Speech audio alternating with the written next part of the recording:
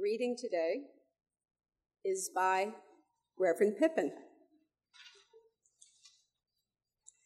My body is host to multitudes, and some are untidy tenants.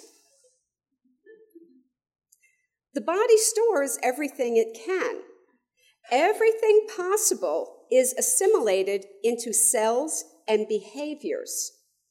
The broccoli, the icing, the workout, the laughter, the hate speech.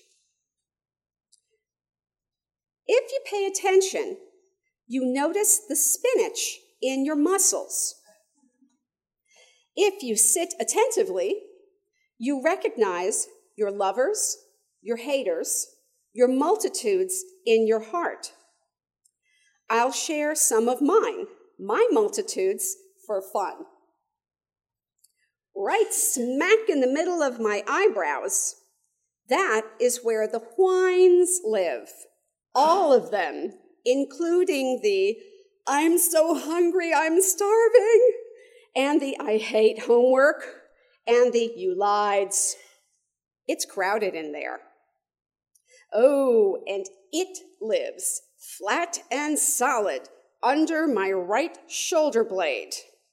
It is the unwanted way that stranger in the business meeting said I looked pretty the first time I joined the meeting. Ugh. The left shoulder blade, yes, I know I hold tension in my shoulders, is chock full of all the deniers, the ones who assure me that they are not part of the racist, sexist, heterosexist, classist, nationalist systems of violence and oppression. Pshaw. The heart space is the most troubling because all my hopes and frailties, courageous boldness, and regrettable blunders live there. It is so crowded at times, nothing moves.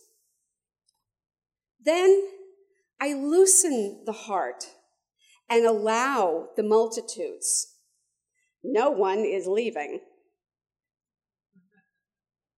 More will move in.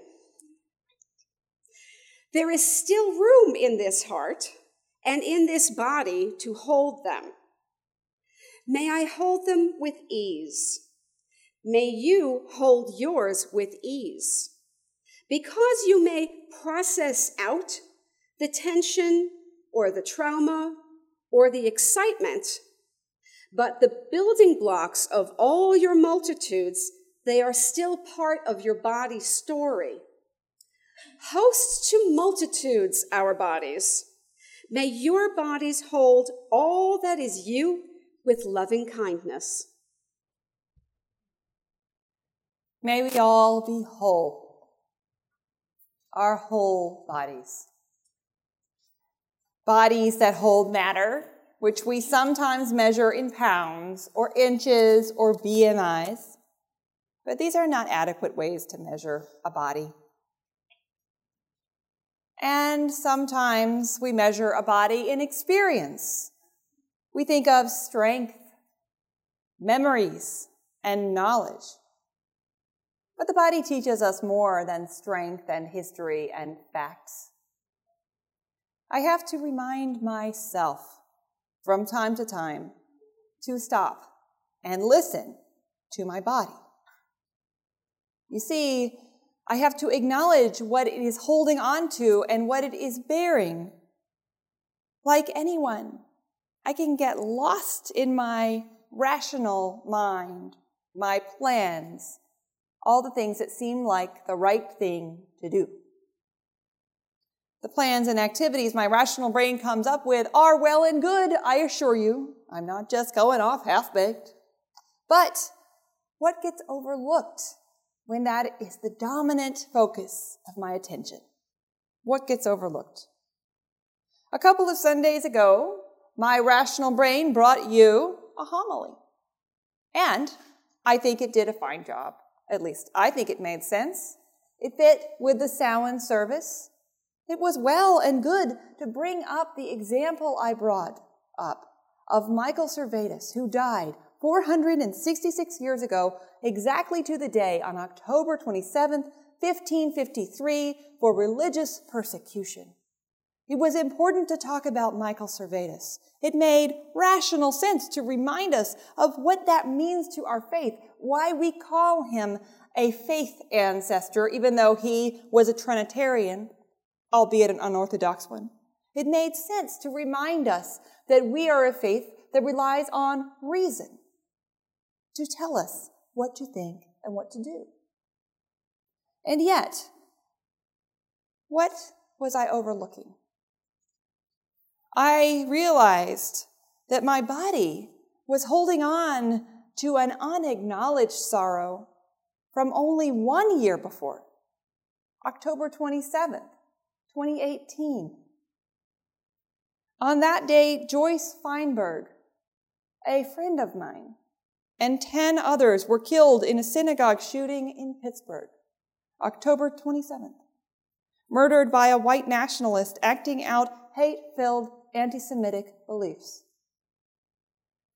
Now, I hadn't had contact with Joyce in 17 years, but I will always appreciate her warmth and bright presence, her gentle and direct manner, and her unreasonable but kind faith in me. Her death rightfully still makes me sad and outraged. What happens when we push past and push down our dear memories so that we can do what makes sense, what is more productive? What happens when we ignore our health so we can get more done? Perhaps at first, nothing happens. But the body doesn't get well because we pushed past it to get more done. The heart doesn't heal because we thought only happy thoughts. Our bodies, our hearts need time and support to heal. Now, perhaps the idea of giving attention to your complaining body may seem like too much. Perhaps you need a break from the aching, the pain, the constant attention to discomfort. I acknowledge that. But the point is, our bodies, whether they are screaming at us or working away diligently, our bodies carry burdens of life, whether we acknowledge them or not. And they deserve to be acknowledged. They deserve some acknowledgement. This is in part why we read the names of our loved ones memorialized here, not only to honor them, not only to keep their memories from softening too fast, but to honor our love for them. A love that is felt in the body, felt so deeply as sadness and longing. To pay ourselves some loving attention because we deserve it. I want to invite you to repeat 4 phrases after me. And after I speak each phrase, take your time in repeating. May I be filled with loving kindness.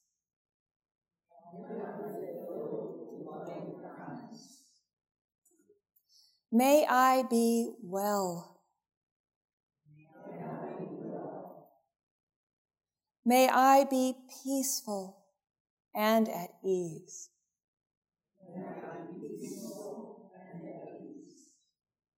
May I be whole. Thank you. Our bodies carry the burdens through life, and they are unevenly shared among us, unfairly shared among us. Some of us have weathered far more tender loss and tragedy than others, and there is no rhyme or reason for it. Some of us have weathered far more tender loss and tragedy than others, and there are reasons of injustice for it. These burdens are uneven, and we are called to support one another for the random tragedy and heartbreak. And we are called to be in solidarity with one another for the random and not so random injustice that leads to tragedy and heartbreak. These burdens among us in this room, in this region, in this country, now and stretching as far as we can possibly remember. Insults and injuries are borne more by some groups than others. Whether it's differences of appearance or identity or ability or ethnicity, some people suffer more bias and hate crime. Like my friend Joyce from Pittsburgh, like people of Jewish, African American, Central American, South American, Middle Eastern descent, you name it, there's more. Our burdens can be unjust. And beyond the violent behavior of people and groups motivated by hate, the very structure of the societies give unfair burdens, even in systems as basic as healthcare. In the book Pathologies of Power, the physician and scholar Paul Farmer explores the health burden of bodies around the world.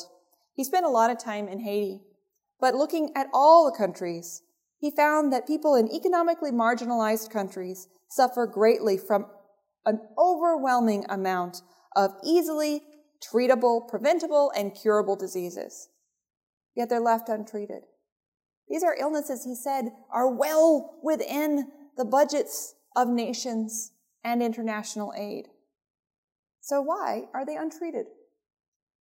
Because, he concludes, across all the health agencies in all the countries, there are certain bodies that are not valued the same way his affluent and white and male body is. Different systems, all discriminating.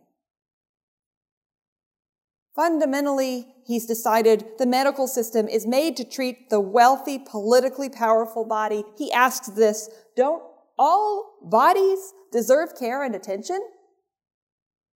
If that is true, then why on earth have we devised a global health system to discriminate so consistently? I want to invite you to pause and repeat the meditation with me, but this time to use the word you in place of I. You may think of a group that is part of your identity, or perhaps not, but a group that receives this unfair burden, whether it is physical burden, health, fear, hate. Perhaps you will think of the people in Haiti, the people in synagogues afraid, people who are transgender or with black and brown skin, indigenous peoples, those without homes. I invite you to think of that you and repeat again after me. May you be filled with loving kindness. May you be filled with loving kindness. May you be well. May you be well. May you be peaceful and at ease. May you be peaceful and at ease. May you be whole. May you be whole. As we think of unfair burdens or pain that a friend experiences, whether it's near to us or far, it has its own burden in our hearts, its own impact. Now, to be clear, this secondary burden is not in the same universe as the person who is directly experiencing the suffering, and yet it has a burden in our body nonetheless. Some professions get this a lot. They call it something called compassion fatigue. You may have heard of it. But we are all susceptible to compassion fatigue. All you need to do is read the news. There's plenty to get your ire, your compassion, your heartbreak. Or talk to your neighbors. We can experience overwhelm. We can become heartsick. When I learned that children are still separated from their parents, stored in shelters, mistreated, I get sick to my stomach. It's a burden. We are susceptible to a knee-jerk reaction of pushing back, shutting down. It can be too much to carry. But I think of Paul Farmer, the doctor, and sometimes he said, no matter how uncomfortable, we must sit by the bedside of those who are hurting. We must simply be present. We must simply take our attention and give it to the hurt. Our presence, our witness is a small and incredibly important act. We all have bodies carrying complex histories, our own support, our own suffering, our good experiences, and our own traumas. In a way, we are all broken. Yet it is how we come together through this pain that makes us beautiful. One of my professors at Meadville Lombard Theological School, the Reverend Leslie Takahashi, she taught us about an ancient Japanese practice called kintsugi. It involves taking a beautiful bowl of pottery, gently wrapping it in a cloth, and smashing it with a hammer. And then, over the course of weeks, finding the places, the edges, the broken pieces fit together, gluing them painstakingly, and filling the cracks and the holes with gold. It is a metaphor, an art that symbolizes healing. It symbolizes how life puts pressure on us and even breaks us. But our broken pieces can be filled with light, and they have beauty. This is a metaphor of our healing. Rather than turning away from the brokenness in the world and in our lives, rather than ignoring our body's pain and loss, rather than giving up on our brokenness, we can sit patiently with it. Witness what is broken and hurt. Seek connection and tenderly touch those pieces together until they can bind again. To ask for help to hold back together. And eventually, to value our brokenness and our reconnection, filling it with gold. I invite you into the meditation one last time. Only this time with the word we. May we be filled with loving kindness. May we be well.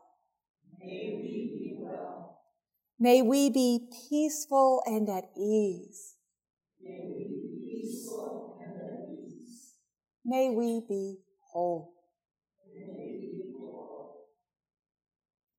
We are all burdened in different ways, yet we are beautiful in the ways we have found to hold together, broken and whole.